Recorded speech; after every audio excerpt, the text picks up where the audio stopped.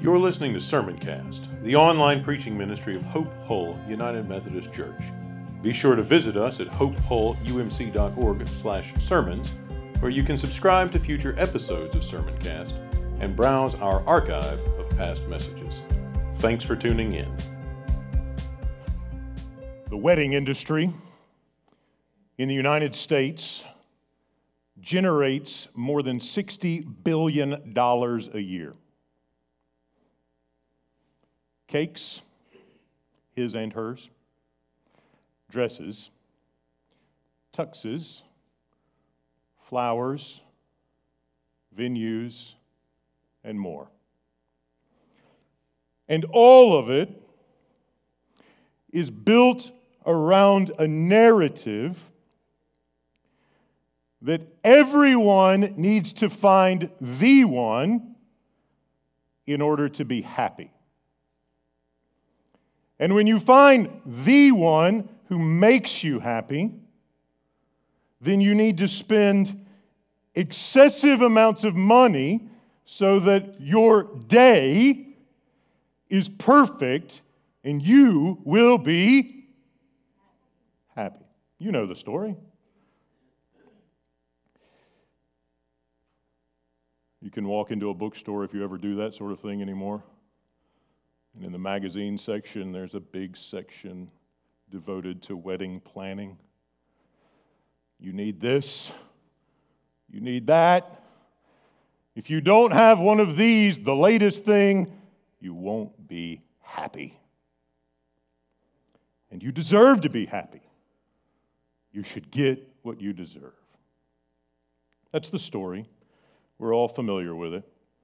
And in light of that story, in light of the reality of that story, the Apostle Paul and what he has to say about marriage should strike us with abruptness. It should give us pause, because it's very clear on a surface level reading that the Apostle Paul does not share the narrative perpetuated by the wedding industry. He's got a story, but his story isn't their story, and their story is certainly not his story. Paul does not share our assumptions about marriage. He does not perpetuate the myth that your marriage is primarily about you and your happiness. He says absolutely nothing about finding the one. And he says absolutely nothing about our happiness. Maybe. You may be prompted then to ask, preacher or Paul, what's the story? What's the point? What is marriage about, according to Paul? What does it mean if it's not about all of the things that we are immersed in, whether it's radio or television or social media or magazines, all of those things that we're constantly immersed in, and here's what it ought to be, and here's what my friends had, and I want to do better than they did, because it's obviously a competition about who can have the best wedding. What do you mean, Paul? What are you after here? What are you talking about? What are we needing to see about this institution of marriage that will help us? And I think Paul might answer our question with another question. I wonder if he wouldn't hear all of our questions and just sort of sit back for a moment and said, consider this. Right? Not making a claim here, just raising a question.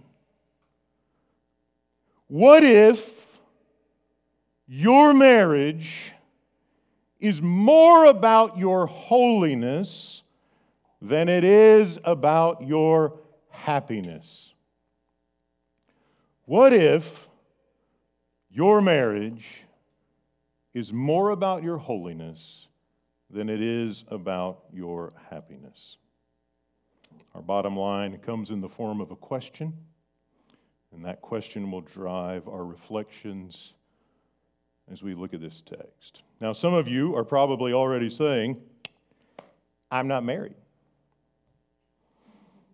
Should I go home, go wait in the Sunday school class? What do I do? And I'm glad you asked, At times, when we're preaching through whole texts of Scripture, the Scriptures will address one subgroup of the church. That does not mean that everyone else should ignore what the text has to say in that place. And so let's think about it this way. There are three types of single persons. Number one, there are those who are single but have been married before. Perhaps a spouse died, perhaps they are divorced. Perhaps you have children who are married, or siblings. Perhaps you have friends. Undoubtedly, you have friends because you're in the room with them who are married. The better you understand God's purposes in marriage, the better you will be able to bear one another in love, as we have been exhorted already in Ephesians. These things may not be immediately applicable to your own life because the Lord may have you in a different place of life. Nevertheless, you are in a position to pray earnestly for the people around you who you love, perhaps to advise them with scriptural wisdom based upon what you've learned from the text. Another group is single now but will be married later. Let me just say, it's never too early to start thinking about how God wants you to relate to your spouse later. It's never too early to start thinking about, considering, and having your world and expectations and assumptions about your future marriage shaped by the Word of God. Some of you are single and will never be married. In that instance, the advice or the counsel of Scripture is similar to those who have been married and are not now. You are in a position to offer wisdom, encouragement, counsel to brothers and sisters in Christ who are married. And while we're talking about singleness, let me say this. The Bible commends Christian singleness. In 1 Corinthians 7, Paul says, hey, I'm single. You should consider that as well. Modeled by our Lord Jesus Christ, who was never married. Modeled by the Apostle Paul and commended by him. We have done a really bad job, and part of it has to do with that $60 billion industry we're talking about, that says if you're not married and if you don't have the perfect wedding, you're just not living yet. Does that resonate? Especially in Christian subcultures, that's a thing. It's also a lie. It's a lie. If singleness is good enough for Jesus, it's good enough for his followers. And here's the thing, friends. We perpetuate the myth that marriage is essential to full human living and full human happiness in some of the simple ways we talk. If we say to our kids, you know, one day you'll get married, or if we say, when you get married, finish the sentence, when perhaps we could say, you know, if you get married. And after all, the Bible does clearly commend both Christian marriage and Christian singleness. And both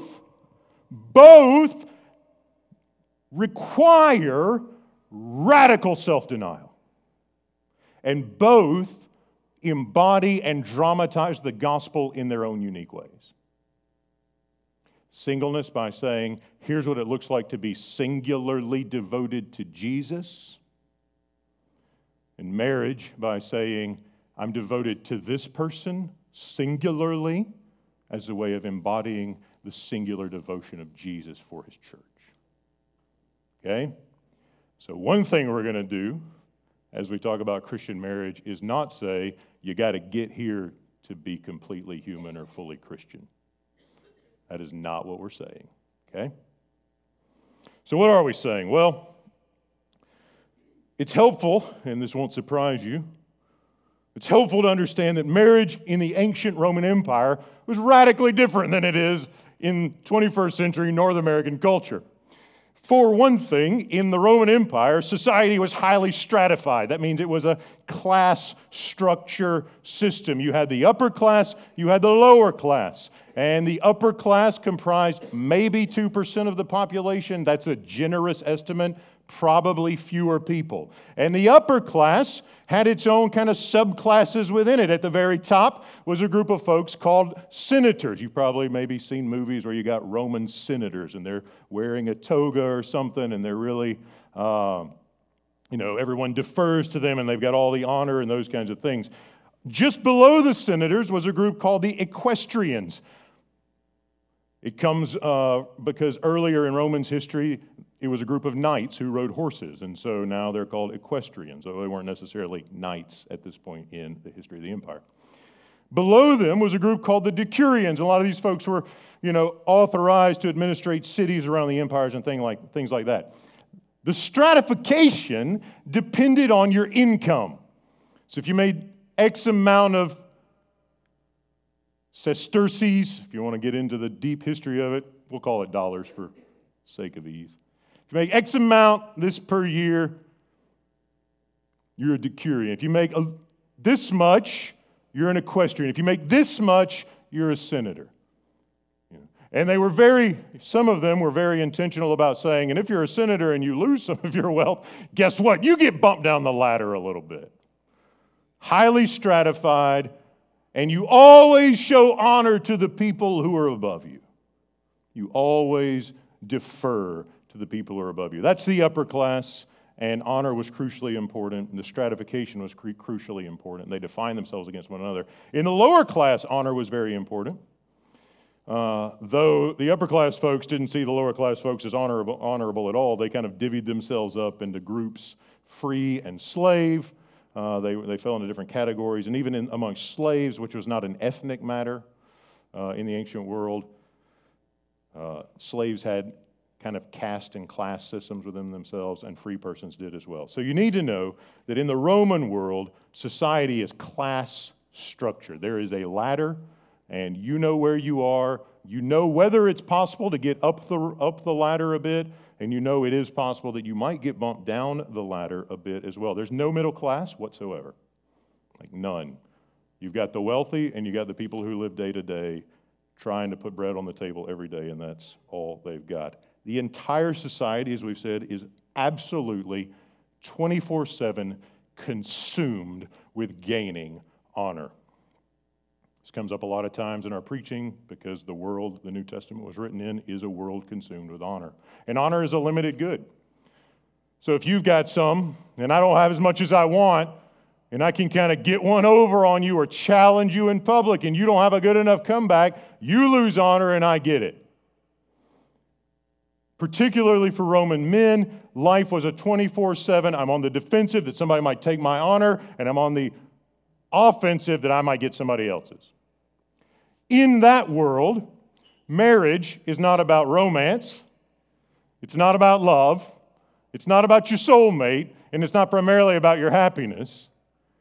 It is about how can we increase the honor of our family. With a marriage that is advantageous. Maybe it involves a political connection. Maybe it resolves a conflict between some families. Maybe it involves a substantial transfer of wealth that helps us out in the strata of society, stratification of society. But in that world, marriage is about gaining honor, not about finding the one. That concept would have been entirely foreign to them. Paul's vision of marriage, then, you can begin to see already, is stunningly, abruptly, and deeply countercultural. He doesn't perpetuate the narrative that, hey, you need to find somebody who can bring you up in society. He says, hey, you need to find someone through whom so that that person can be sanctified through your self-giving love. He doesn't say, hey, you need to find a strategic match. He says, you need to treat this person like the Lord treats you. There's no strategy in that. There's no aspirations. It's not about gaining honor. It's about embodying the character of Jesus. Marriage for Paul reproduces the character of Jesus in his people. Listen to a few of the things he says again. He says, the wives, with his instructions to them, should engage themselves as to the Lord. You and your husband have both been joined to Jesus, and you regard one another as people who've been joined to Jesus. The way that you act to one another, you are acting as unto the Lord. Husbands, love your wives as Christ loved the church. You embody a certain character in the context of this relationship. That character is the character of Jesus, and that defines your marriage. It's not about getting one up on someone else. It's not about dominating a societal trend or expectation. It's not about the transfer of wealth or power. It's about embodying the character of Jesus. We're going to talk more about that. But for Paul, Christian marriage is first and foremost about the sanctification of the people of God. Husbands, love your wives as Christ loved the church. And what did he do? He gave himself up for the purpose of making his church what? Holy. Ephesians 5:26. So whatever it is that Jesus does for his church, it is somehow replicated, embodied, dramatized, amplified, proclaimed in the union of a man and a woman in marriage. Now we need to talk about a little bit about this text because some questions come along, and there are challenges that come with it. I mentioned a few moments ago that some of you may have translations where the paragraph starts a bit differently. I'm kind of curious if you still have your Bibles open. My paragraph started with verse 21. Did anyone have one that started with verse 22? Like I literally want to see. I could probably guess which translation it is, but I'm not going to. So the question then becomes, why does one group of translators, because Paul wrote in Greek, and a bunch of scholars with PhDs in Hebrew and Greek and Old Testament, New Testament come together, 60, 70 people sometimes, and form a translation committee. And sometimes you can even find their names, and maybe you heard of a couple of them because you used their book in women's Bible study or Sunday school or something like that. And they come together and they look at the grammar and they look at the history and they look at the context and they say, well, we could put it this way or we could put it that way, one way or another. They have to make decisions. And when Paul wrote Ephesians, guess what he didn't include? Paragraphs. When the New Testament was written, in the ancient world, paper was really expensive and ink was really expensive and you didn't waste it. So you kind of run one side to the other side, almost to the edge of the paper. Forget those nice, neat 1 1/4 inch margins. You didn't put spaces in between your words. You just ran the words right up against one another. And so you only really can figure out what it means if you read it out loud and kind of hear yourself pronouncing the words. You know, you just kind of run. You got this whole line of letters strung together in a single, unending, massive chunk of words. No paragraph breaks, no verses, no chapters, none of that. Just a bunch of words crammed together. And so when we translate these things, we come together and we say, well, it wouldn't be terribly helpful if we just took our English and crammed it all together the way they do. You'd probably like some margins. You'd probably like some indentations. You might even like a few headings to help you keep up with where you are and kind of get an idea of what the apostle is up to. The trouble with this passage is that Paul has this really long sentence that begins way back in verse 18. I've resisted the urge to diagram it for you completely, but I thought a bullet point chart might be helpful. The sentence starts in verse 18 with one command to the whole church. The command says, be filled with the Holy Spirit. Christians, be filled with the Holy Spirit. Okay, Paul. What does that entail? And in the ancient world, in Greek, if you're a grammar nerd, this is for you. For the rest of the other 99% of you just hang on. When you have a regular verb like a command, be filled, and you want to kind of fill in the picture, you use another part of speech called a participle. Anybody got participles hanging around anywhere? Maybe you've heard of dangling participles. You can look that up later. And if you have your main verb, and then you run some participles under it, they sound kind of like verbs, but they also explain things a little bit more, and it's almost like a bullet point. The Great Commission works this way. Make disciples is the main verb by going, baptizing, and teaching. One big command, 3 participles. Kind of like bullet points, right? So we're thinking participles here, just think bullet points. So what are the participles and the bullet points in Ephesians 5? The command, the heading, be filled with the Spirit. Verse 18, this is why I said it would be really good to just keep the app open or keep your Bible open. The first participle, the first bullet point to explain what it looks like to be filled in the Spirit is, our translations say singing, it's actually speaking. It's kind of a cultural, like we think of singing psalms, but Paul says speak psalms, hymns, and spiritual songs among yourselves. So the first participle comes in verse, I think I have 19 up there, but it's verse 19. Singing, speaking psalms, and then the second one is singing. The third one is making melody, and this is kind of the word you would use if you had a guitar and you pluck out a melody. That's the idea going on there. So we've got spoken, this is a gathering of a church. You've got the spoken word, hymns, creeds, instructions, things like that, songs, psalms. You've got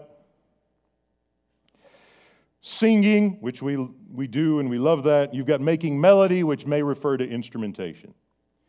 And then you've got, in verse 20, giving thanks. These are still bullet points. Be filled with the Spirit, and as you're filled with the Spirit, you will speak, sing, you'll make melodies, you will give thanks. And then the fifth one, there are 5, the fifth one is, to the church, being subject to one another. So everything Paul says about marriage comes in a context of mutual submission of the whole church, one Christian to another. Okay? There are ways that I submit to you, and there are ways that you submit to me, and there are ways that you submit to one another, and all of those are ways that the people of God embody self-denial and other-oriented love.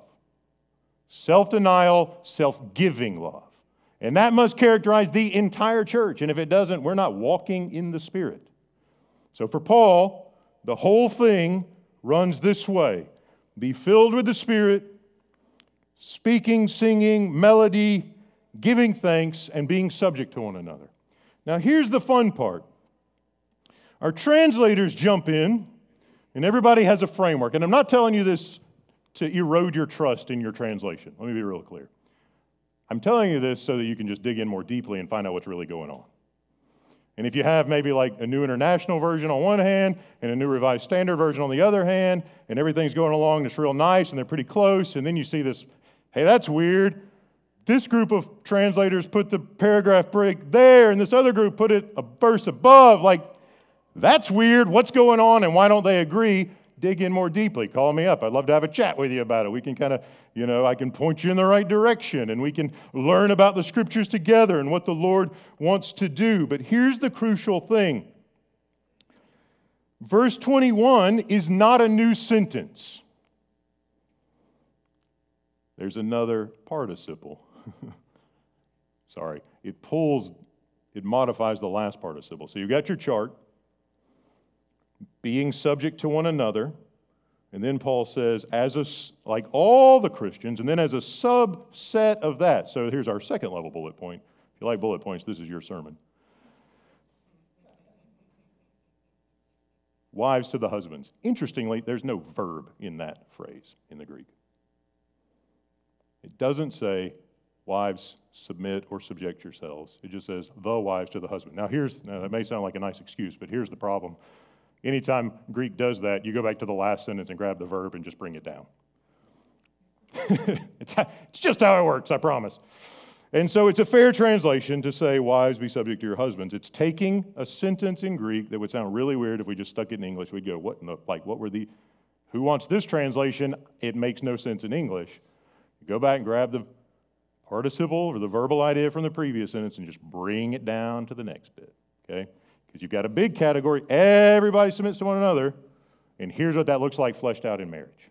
Because there are married people in the church, and there's a specific application of this. And it is specifically applied in two ways. The general mutual submission of the whole church to one another is expressed from wives to husbands, and in verse 25, from husbands to wives. There is a mutuality that Paul articulates here, that when this verse is used to dominate, denigrate, or make women feel like second-class participants in a marriage, is failed to see. So you need to see this. Be filled with the Spirit. That means mutual submission amongst all people. That means the wives render honor and respect to their husbands, and it means husbands love their wives as Christ loved the church. We tracking? I know that was kind of maybe a little more like a lecture than a sermon, but sometimes we got to go there. If you want a copy of the slide, let me know later and you can have it. So what do we do with that? What's going on here? It's crucial to see, and this is why we started with verse 21 instead of verse 22, because a lot of the translations start the paragraph with, wives, submit to your husbands. What I want you to see is that instruction is set within the larger ministry of the church where everyone defers to one another in some way. Okay? That's the train of thought. It's a simple analysis of the grammar and syntax of the passage. It should not be controversial. So what does this marriage look like? What's going on? Well, when Paul speaks to wives, like we read this, and we live in an egalitarian society. We're very focused on everyone being equal and having the same rights. Like the Romans were not interested in any sort of equal rights whatsoever. Everyone submitted to somebody, right? Decurions, remember those guys? Third rung in the upper class. They had to defer and submit to the equestrians, the knights. Second rung in the upper class. And those guys had to defer and submit to the senators, who had to defer and submit to the emperor, who had to defer and submit to the gods. So in the ancient world, everybody submits to somebody. In a world where honor is the primary category, like this is it. You honor people who are above you, or else you get knocked down in the ladder of shame instead of up the ladder of honor. Right? You better honor your betters, or else it's going to be bad news for you. You're going to lose your network. They will break their contracts with you. They won't let you into the country club. All of that stuff. Everybody submits to somebody. What Paul says here, as far as women are concerned, is thoroughly uncontroversial in the ancient world. We kind of react against it because, we don't submit to anybody, right? Don't tread on me is a motto. I mean, that's kind of the American way, right? We don't, you come in here and tell me I can't do something, I'm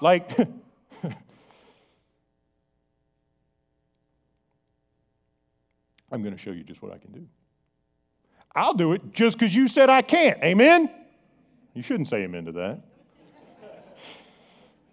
You see the difference, though, right? So in a world where honor is the primary category and not I am my own person and I will do what I want to do, which is that's our cultural assumption. In a world where honor is the primary category, of course women offer their husbands respect and honor. Of course they do. You want your husband to be honored in public, and if you don't honor him, you're going to get bumped down the rung along with him. What's striking is, for Paul, and this is the case in both spouses, the focus is not on who? The self. Who's the focus on? The other. As to the Lord. So you have two people, part of the church that's been joined to Christ and filled by the Spirit. And the posture is not one of, do what I tell you. Not one of some sort of dictatorial, dominant, submit or else.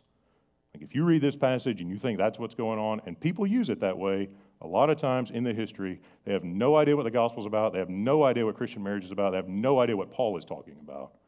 They are manipulating the text to their own selfish agenda. Paul is saying, sort of like what he says in Philippians 2, look not to your own interests, but to the interests of others. Right? Look not to yourself, but to the one to whom you are married. What's interesting is wives get so much attention here, but Paul has far more to say to the men than he does the ladies. Like 2 or 3 times as much. Like go home and just sort of count the words that he says to the women, and then go count the far more extensive paragraph that he says to the men. And so just like Paul, we're going to spend more of our time where he spends more of his time. So you've got this wives' instruction to render honor and respect, other-oriented love to the Lord, or to the husband as to the Lord.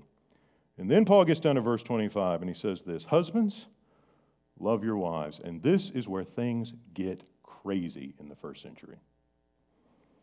Because if you're a Roman senator, or equestrian, or probably even a decurion, or even further down the rung, you call the shots in your house. Whether it's your wife, your children, or your slaves.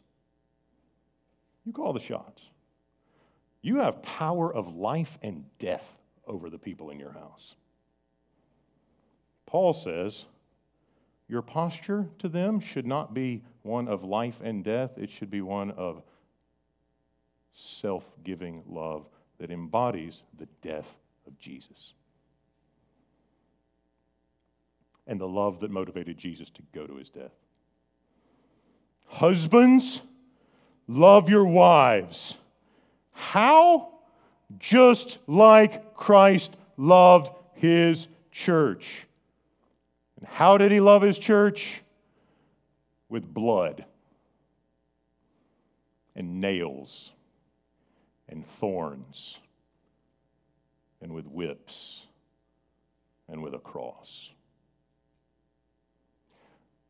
Whatever it means to be a head or to have authority or anything like that, it looks like a cross. Husbands, love your wives as Christ loved the church and gave himself up for her. So if the wife's posture is not a self-seeking, self-interested posture, neither is the husband's. Look not to your own interests, but to the interests of your spouse. Why? Because it embodies and dramatizes the relationship between Jesus and his church. It dramatizes the gospel, where Christ's arms were spread in perfect love for his bride.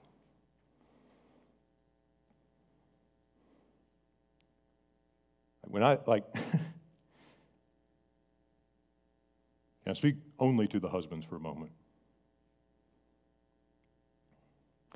When you look at your wife, everything you think and say, everything we think and say, should be shaped and governed by the shape of the cross. If that doesn't make you anxious and nervous and a little bit fearful, you're not reading the Bible with your eyes open. But preacher, you don't understand, I'm not happy in my marriage. Who cares? No, really, I don't care.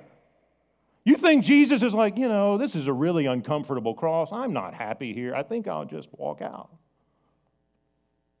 This doesn't say anything about anybody being happy. It says everybody has to die. That's countercultural. What if there was a wedding magazine? You walk in Books A Million or Barnes and Noble, and back there in the, wedding section. You got all the magazines with the dresses and the cakes and all the things. And the picture of a bloody body hanging on the cross. Alabama weddings. You don't see that, do you? Does not perpetuate the narrative. Like, I don't know how to say it more clearly. And Paul has paragraph after sentence after sentence after sentence, insistence after insistence after insistence, that whatever Jesus' posture is toward his church, whatever posture that led him to the cross, to spread his arms in perfect love and bleed to death, men, husbands, those who will be married, that is the posture you take now or will take later to your future wife. And if you're not, you've not yet come to understand what the Lord Jesus has for you. This is why marriage is about your holiness and your sanctification. Because the more you embody the character of Christ, guys, the more you embody the character of Christ, the more holy you become. Like, holiness ain't a thing. It's not this substance. It's not a gas. It's not like something you can keep in a bucket. It's just Jesus. Holiness is a person. It's not a list of things to do. It's a person who wants to fill us with his life.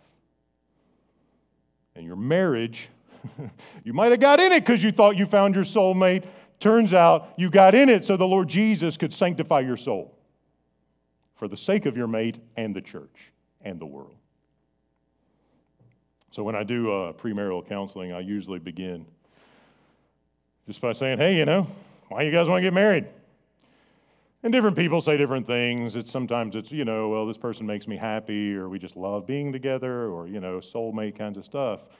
And that's when I tell them, none of that has anything to do with Christian marriage. And typically the mouths kind of fall open a little bit. Some of you may have been in that situation. You remember what it was like. What is it about? It's about self-giving love. And so, husbands, what is the consequence? What's the purpose of loving your wife that way? Of dying? Bleeding?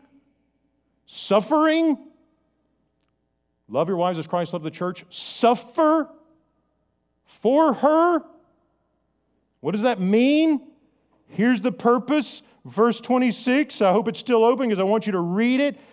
Love your wives as Christ loved the church, gave himself up for her, in order to not save her from hell, not get her to heaven when she dies, but to make her holy.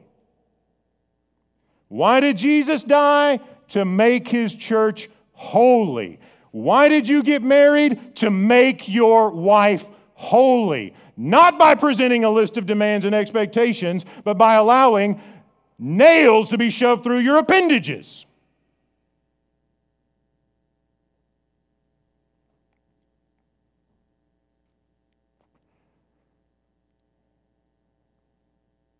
Just hear what it says. Husbands, love your wives as Christ loved the church and gave himself up for her, in order to make her holy, by cleansing her with the washing of water by the word, so to present the church to himself in splendor, without a spot or a wrinkle or anything of the kind. Yes, so that she may be holy and without blemish. You remember those wedding dresses? White, trains, veils, the perfect dress. The dress, ladies, I'm not sorry, is not about you. It is giving you an opportunity to point to the future glory of the church. The dress, without its wrinkles or stains, is a symbol of the people of God, free from the wrinkles and stains and blemishes of our sin. And Jesus is doing that in us. And one day he'll be finished, and we'll be pure, and we'll be whole. And we may think back about the weddings we've been to and all the lovely dresses we've seen, and we may at that moment say, so this is what it feels like. to be pure, without spot or wrinkle or blemish.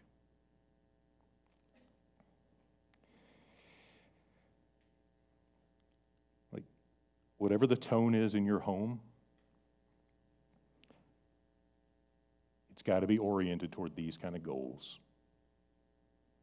If you have any desire for your marriage to function the way God intended it, to dramatize the gospel love of Christ for His church and the church's reverent appreciation for the love of Christ. The troubling thing about this sermon is it's not complicated or unclear.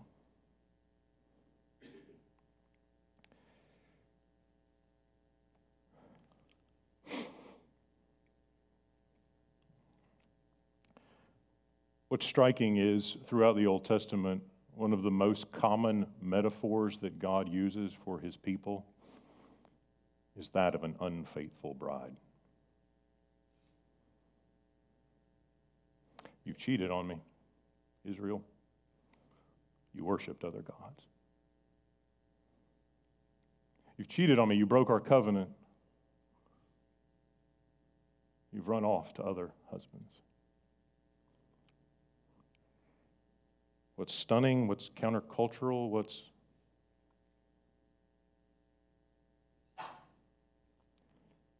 is that God's posture isn't to abandon His people. It's to die for them. That's not to say there are not legitimate reasons in the Scriptures for a marriage to end.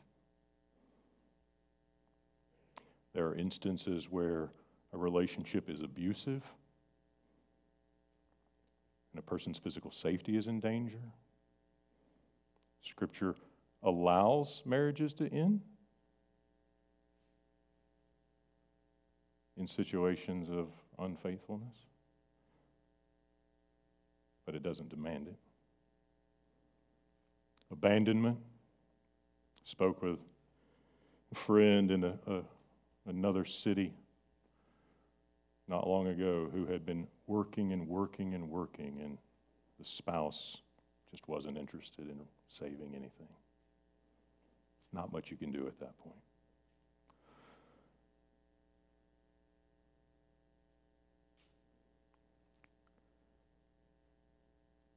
Let's not get distracted with, but what about my situation? Let's see the ideal. Let's see the purpose. And let's confess that we all fall short of it. We are all broken and stained. We have not yet been made without blemish. But Jesus is good. And Jesus is at work to reproduce His life in us. So Christian marriage requires radical self-denial on both parts.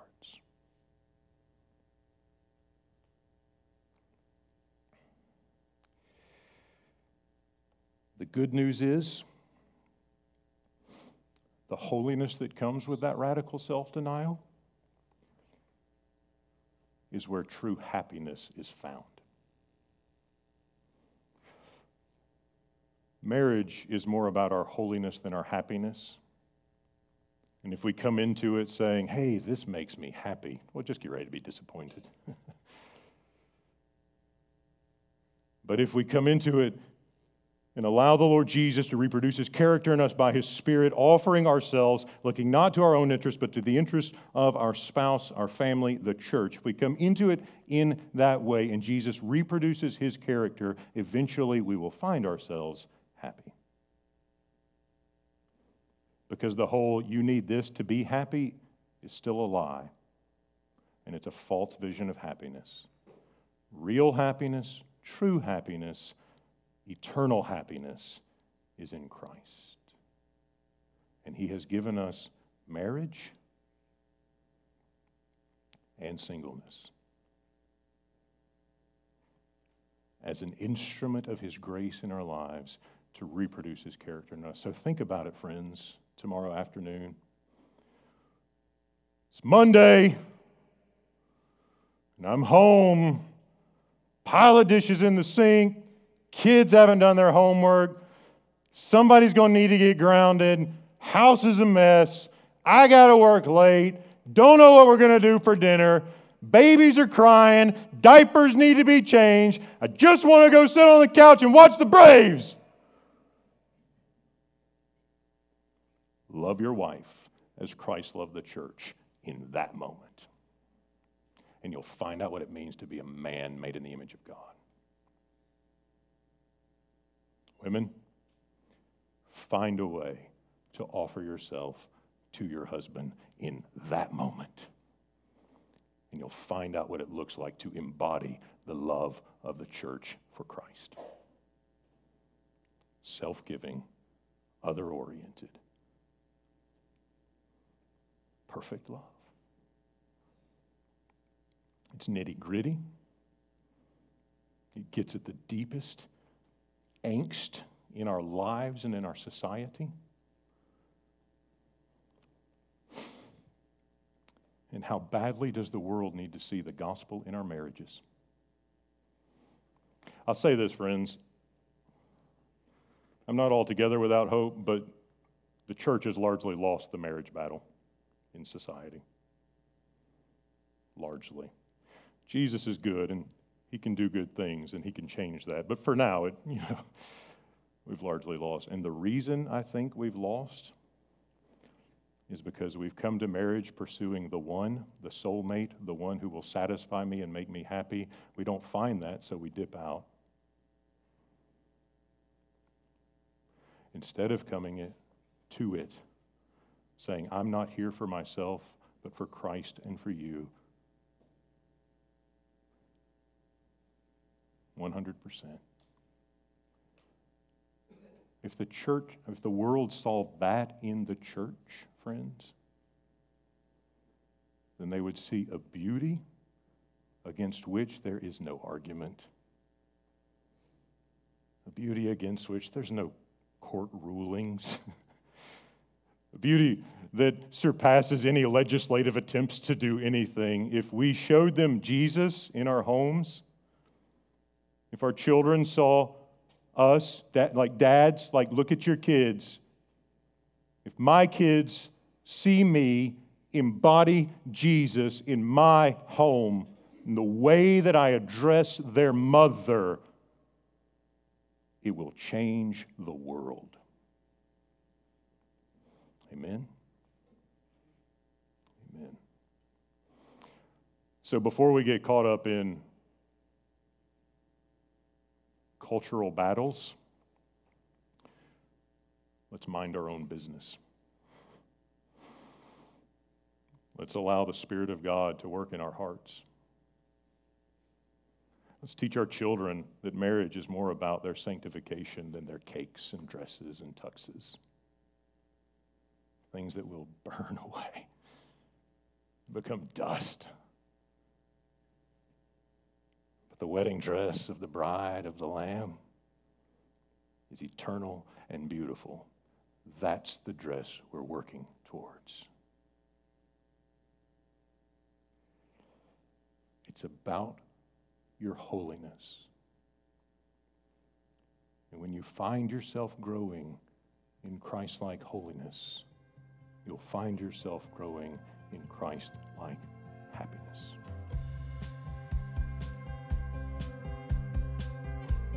You've been listening to Sermoncast, the online preaching ministry of Hope Hull United Methodist Church. If you enjoyed this message, consider sharing it with a few friends. Remember to visit us at hopehullumc.org/sermons and subscribe to get notified when new content is posted. Thanks for listening.